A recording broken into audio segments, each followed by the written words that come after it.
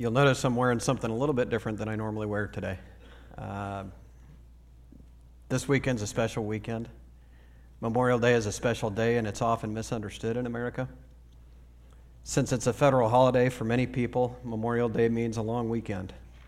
Many use that extra day to have fun with friends and family, from backyard barbecues and games to the opening of swimming pools and amusement parks. Memorial Day unofficially marks the beginning of summer. Many retailers use that day to advertise weekend-long events in the hopes that people will take that extra day off to go and spend money. But there's more to Memorial Day than all of that.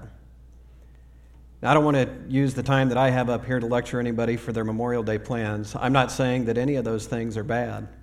Time with friends and family is great no matter what day it is. I plan to eat some pretty good food off the grill tomorrow. I don't like to miss a good grill out. And if we hadn't already bought a new washing machine a few weeks ago, we probably would be trying to take advantage of those sales this weekend as well. But Memorial Day has a much more solemn meaning to me, and I want to share with our family here why I think it could and should have a deeper meaning for you too. Memorial Day is a day to remember those who paid the ultimate sacrifice on behalf of our freedom. That remembrance should also remind us of the ultimate sacrifice that Jesus paid for us on the cross. My prayer is that in the next few minutes, through my experiences and perspective, you will be able to clearly see how Memorial Day points us to Jesus. Let's pray.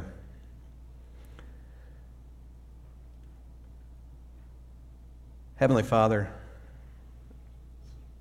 without Jesus, I'm nothing but a sinner. Completely unable to bring your word to these people. And my story and my experiences mean nothing without him. So we thank you for Jesus. We thank you for his willingness to go to that cross on our behalf, to pay for our sins. God, as we do go through this message, there's some hard information in here to deal with. And so I just ask for strength and courage to bring this story out. And I ask mostly that it wouldn't be my words, but it would be your words, that through my experiences, that I can use your words to show everyone how we can use Memorial Day as a way to take the message of the gospel to people. God, we pray this in Jesus' name. Amen. When Pastor Sean first talked about taking this weekend off, I was excited to take the opportunity to fill in on this particular Sunday. Not so much because I desire to be up here, but because God has been kind of nudging me on this sermon for a while. Usually, I would have considered asking Sean if he would just allow me to continue in his schedule, taking the next section of Scripture to study and teach on. Or I would take something that I'm studying at seminary or that I'm doing in my own personal study to bring up here. But this time is different. I believe God wants me to relate a story to you guys that illustrates the message of the gospel. We live in a time when less than 30% of young Americans qualify to serve in our armed forces, and only about 1% of our population stands between us and our foes. With that civilian-military gap getting wider, I think it's important for those of us that do serve to bring stories of heroism home to the American people. And as a Christian warrior, I think it is even more important that I share how God uses some of the worst experiences I've had in combat to strengthen my faith and to help me explain the message of the gospel in terms that people can clearly understand. Before I get into this story, I do want to tell you that I'm not likening any of the soldiers that I'm going to talk about to Christ. They were good men and great soldiers, but none of them was perfect, and they could never do for us what Jesus did. I do think the process of what went on that day can be used to paint a relatable picture of the message of the gospel. And it will hopefully embolden us all to use Memorial Day as an opportunity to point others to Jesus. May 19th, 2005, 13 years and about a week and a day ago. It was a beautiful morning. The sun was shining and the temperatures were tolerable in the area of northern Babel that my battalion was responsible for. My section was tasked with transporting the chaplain from our battalion headquarters in Mahmoudiya to forward operating bases in Lutafia and Yusufia so that he could provide services for our soldiers in those locations. It was a familiar trip inside what was known as the Triangle of Death. That area had earned that name for the attacks that happened there and because it was used as a staging area for attacks in Baghdad. Everything was going as planned. We had conducted our mission brief, our pre-execution checks, and we headed out on our way. We went straight south to Lutafia first. No issues. The chaplain, who was actually covering down for our chaplain who was on his mid-tour leave, he'd come to us from another unit, spent time ministering to soldiers there while my guys and I rested and prepared for the next stretch of travel. When you do these missions and you escort people around, you're so focused on what's going on around you that when you get to a stopping point, it's good just to rest before you take off on that next stretch.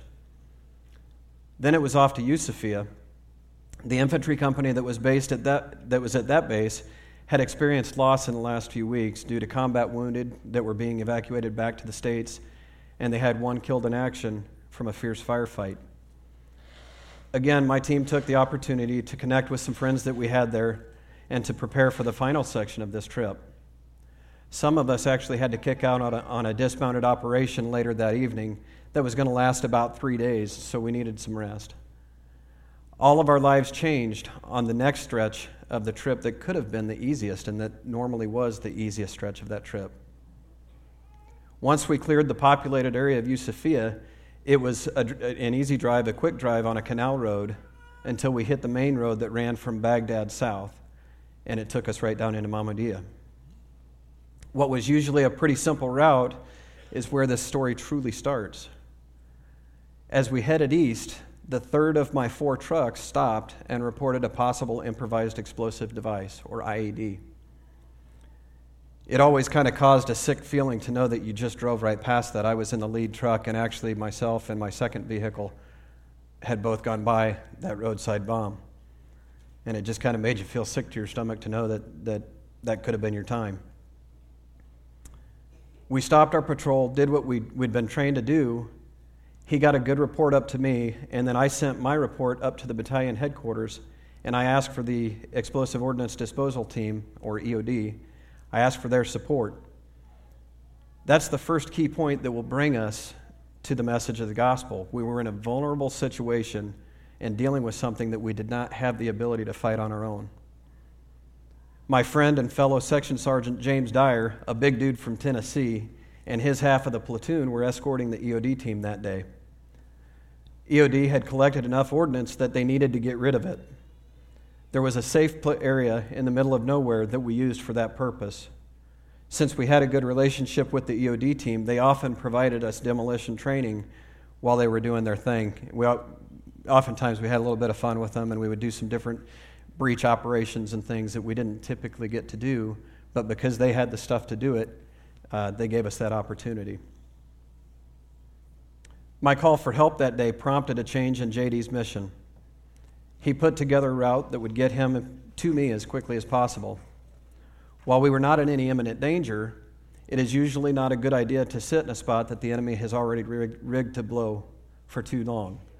A lot of times what can happen if you stay too long is they'll come up with a coordinated attack that they'll start with the blast of the bomb and then get you with other weapon systems. JD knew that, and he wanted to get to us as quickly as he could so we could all get out of that area. I could only hear one side of the radio traffic, but I knew something bad had happened. Our headquarters was reading back the report that JD's section had sent to them. It was a medical evacuation report, and there were 3 seriously wounded. All 4 of my trucks could hear what was going on the radio. As we listened, we tightened up our own security, knowing that because they were hung up where they were at, we were going to be where we were at for a while. After what seemed like forever, one of our other units from the battalion arrived with the EOD team that JD and his guys were bringing to us. I met briefly with the technician to tell him what we had, and he told me that it didn't look good down there. He said Ryan Miller, who was the gunner on the truck, was trapped inside the turret for a while, and the truck had been blown upside down. He said that JD and Wyatt Eisenhower, who was the driver, were both ejected from the truck by the blast, even though they were wearing their safety belts.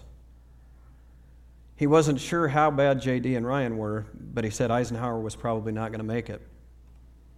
Once he blew our IED, we all moved back to the headquarters. Like always, my guys took the trucks to the maintenance bay to look them over and to get them ready for the next mission. My first sergeant met me at the entry control point, which was not normal, and he said, "We need to talk."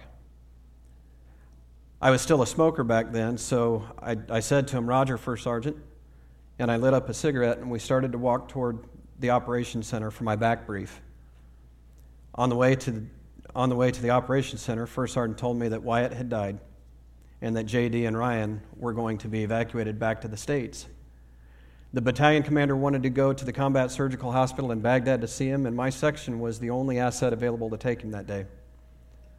We still had to go out on our dismounted mission that night, so it was going to be a long day. I went to the operations center, back briefed the intelligence officer on my mission that I had just completed, and I got his briefing for the next 2 missions that I had. And then I headed down to talk to my team. I called everybody over to my truck, told them about Eisenhower and our 2 follow-on missions, told them to take a few minutes to do what they needed to do, and then started getting ready. We took the commander up to see J.D. and Ryan, did our 3-day mission, and then we came back and we had a memorial service for Eisenhower. Life and operations just moved on. That story is why Memorial Day is so important to me personally. So what does that have to do with my faith, and how do I make the connection from this story to the gospel? Some of these points are very close parallels, and some of them are pretty loose, but I think you'll see some resemblance, and I think you'll understand how I can draw the gospel out of this story. Remember my first point that I called for help. I called for EOD support because I did not have the training or the resources necessary to safely detonate that bomb myself. I had a life-threatening problem that I could not fix. Sound familiar? Paul reminds us in the 3rd chapter of Romans that no one is righteous. No, not one. He took those words from Psalms 14:3 and 53:3.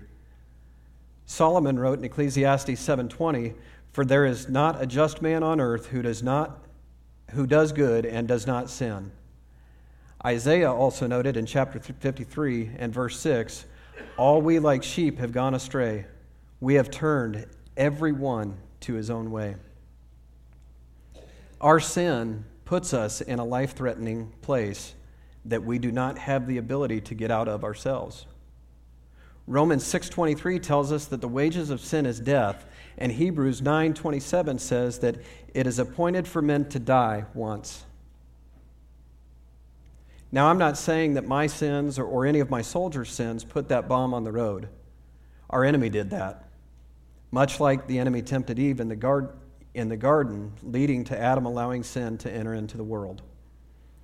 From the moment Adam sinned, all who followed him, but one, had sin in them.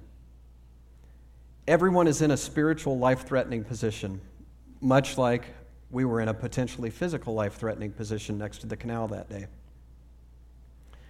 The Army gave me a way to get out of that potentially life-threatening situation. They trained and equipped a very few soldiers to know how to deal with bombs.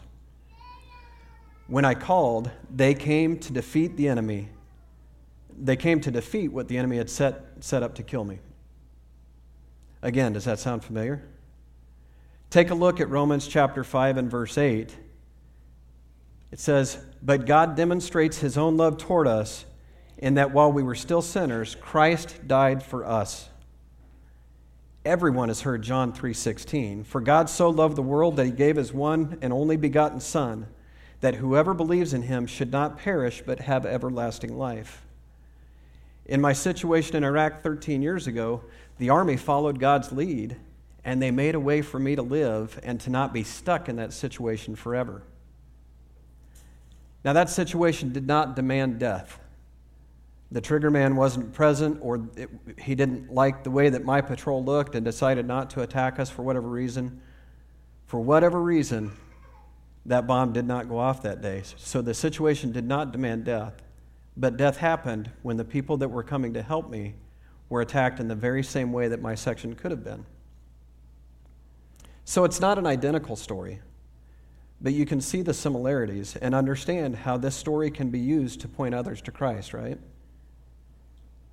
My section was stuck in a losing situation. We called for help to the only person in our area that had been trained and equipped to defeat that particular threat. There was one man in our entire area. That one soldier defeated the threat, allowing us to return to our base. It's also important for me to note that after we called for help, there was nothing else that we could do. We could just sit there and wait. EOD did it for us. The same thing goes for Jesus defeating sin and death. Titus 3, verses 4 and 5 says, "But when the kindness and love of God, our Savior, toward man appeared, not by works of righteousness, which we have done, but according to His mercy, He saved us through the washing of regeneration and renewing of the Holy Spirit." Ephesians 2, 8 and 9 says, "For by grace you have been saved through faith, and not that of yourselves. It is the gift of God, not of works, lest anyone should boast." I think that's a sticking point for many people who resist the gospel. We naturally want to be able to do things ourselves, to save ourselves, especially alphas. I'm an alpha personality. I want to be able to save myself. I want to be able to do it for myself. Some people in Iraq got tired of waiting for the EOD team to show up. Sometimes it took a long time. If you were in a big area, a widespread area like we were, there were towns scattered throughout, but it was a whole lot of farmland and a lot of canal roads. And so sometimes it took hours for EOD to show up. There was a short-term trend of shooting at the bombs with small arms or with machine guns to try to get them to blow up so that you could bypass the need for EOD assistance. Sometimes it worked, but usually it made things worse. Instead of blowing the bomb, it usually made them less stable, and then you had to deal with a very not happy EOD tech who's got to deal with a less stable bomb than what he had to deal with before. If it did blow, in order to get a good sight and in order to be able to hit the target, soldiers were moving too close to the bomb. They were too close to the explosion, and they were wounded or killed by the shrapnel. So they actually defeated their own purpose. Have you ever experienced that in your spiritual life? You don't see or feel God working fast enough for you. He's not working on your timeline to fix something. So you try to fix it yourself, only to cause more damage, more pain, and more suffering to you and the people around you. That trend stopped fairly rapidly because commanders realized what was happening. They realized that people were being hurt and killed, basically for being stupid. If we recognize that same thing happening in our spiritual lives, we need to outlaw it just like commanders outlawed shooting at bombs overseas. We need to allow God to be God instead of trying to do it for Him. The last part of my story of that day is pretty hard to admit. Remember how I said that life and operations moved on? That was only partially true. You see, I was given the freedom to maneuver when EOD blew that bomb up that day. I moved on with life, and I continued to lead my men for the rest of that tour, and we came home. Most of them left the Army. Some stayed on active duty. Some joined the National Guard like I did, or they joined the reserves. A lot of us still follow each other on social media. We've got families, we've got jobs, and we've got lives outside of the triangle of death.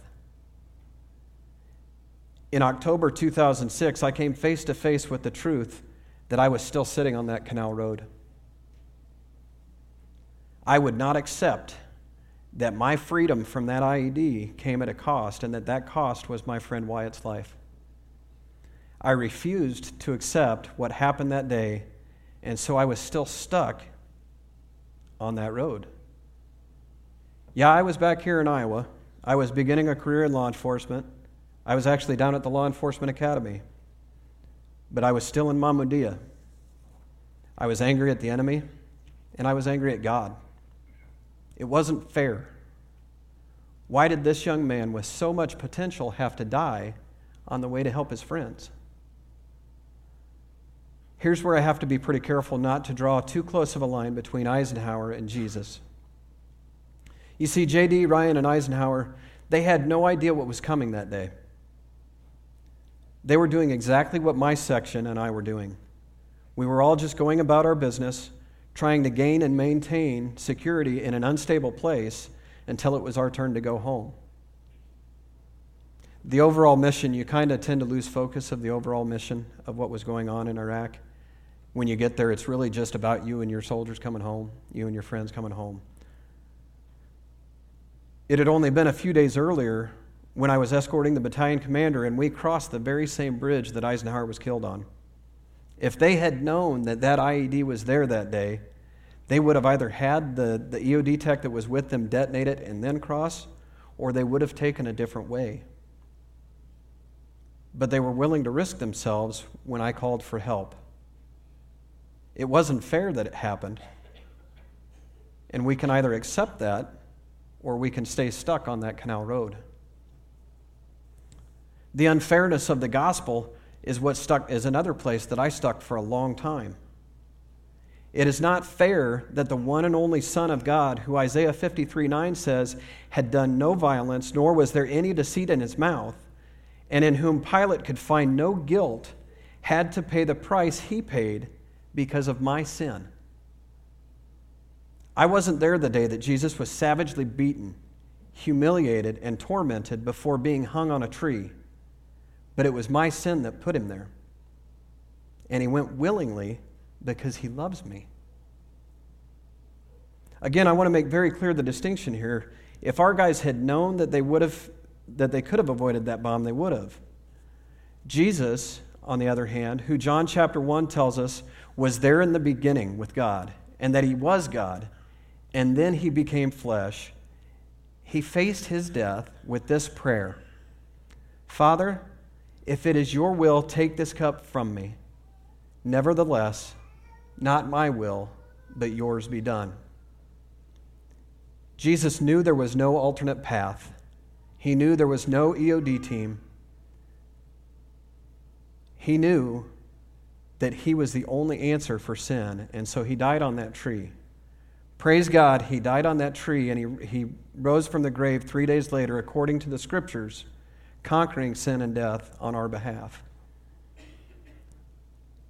Just like I had to accept the events of May 19, 2005, in order to get free from that IED, we have to accept what Jesus did on the cross to be free from death, the death sentence that our sin holds us in. John tells us in chapter 1 and verse 12 and 13, but as many as received him, to them he gave the right to become children of God, to those who believe in his name, who were born not of blood, nor of the will of the flesh, nor of the will of man, but of God. John also gave us these words straight from Jesus in Revelation 3:20. Behold, I stand at the door and knock. If anyone hears my voice and opens the door, I will come into him and dine with him, and he with me. So now it's application time. If you've never seen the movie Saving Private Ryan, I'll try to adequately explain the final scene for you so you can understand the context. The movie starts and ends with an old man, who you later learn is Private James Ryan, and his family in the American military cemetery in Normandy. He struggles a bit when he arrives at the cross where Captain John Miller, the leader of the team that found him and removed him from the battlefields, was buried. Before his wife joins him at the cross, James says that he hopes that, at least in Captain Miller's eyes, he earned what they did for him that day. In the final battle scene, right before he died, Captain Miller says to Private Ryan, "Earn this." If you watch the movie straight through, it's a very emotional experience to see the final cemetery scene because you can understand James's desire to live up to the captain's charge. When I first thought of how to use that scene as a sermon illustration, because it's got to be used, it's a great scene, I thought I would show how we can't earn salvation, which is what it seemed like the captain was telling Private Ryan to do. As I thought about it more, though, I realized that Captain Miller died right after he said that. He knew that Private Ryan couldn't earn what his team had done because it was already done, and Ryan had done nothing for it. What he wanted was for Private Ryan to live his life knowing that men had traded their own lives for him. In John 14:15, Jesus said, "If you love me, keep my commandments." John notes in 1 John 2:6, "He who says he abides in him ought himself also to walk just as he walked." Our acceptance of salvation through the blood of Jesus Christ results in changed lives. It has to. It doesn't make us perfect. I'm still not perfect. Nobody in this room is perfect. But the presence of the Holy Spirit in us will cause us to desire to walk just as Christ walked. I think Captain Miller was presenting Private Ryan with a similar challenge. And I want to challenge you in the same way. First and most importantly, allow the Holy Spirit to work in you. Desire obedience and service to the one who saved you from sin and death. Not because you can earn your salvation or add to your salvation, but because you want to honor Jesus for what he did. Second, on this particular weekend, consider those who have fought and died for your freedom. This weekend is not about guys like me. This weekend is not about men and women who still wear the uniform. This weekend is about those that have come, fought, and died wearing the uniform. As you live your life in a way that honors and glorifies Jesus, also try to honor those men and women for their service and for their sacrifice. As we close, I want to read a letter written a long time ago. This letter was also presented in the movie Saving Private Ryan.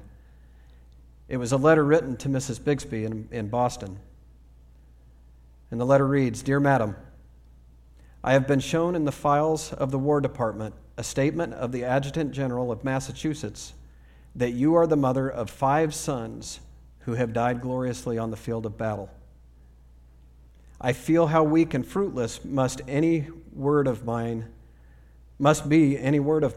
which should attempt to beguile you from the grief of a loss so overwhelming. But I cannot refrain from tendering you this consolation that may be found in the thanks of a republic they died to save.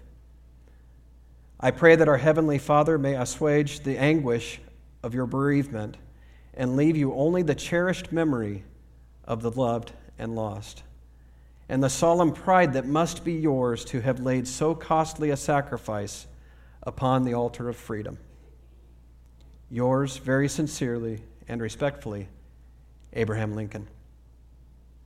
Let's pray.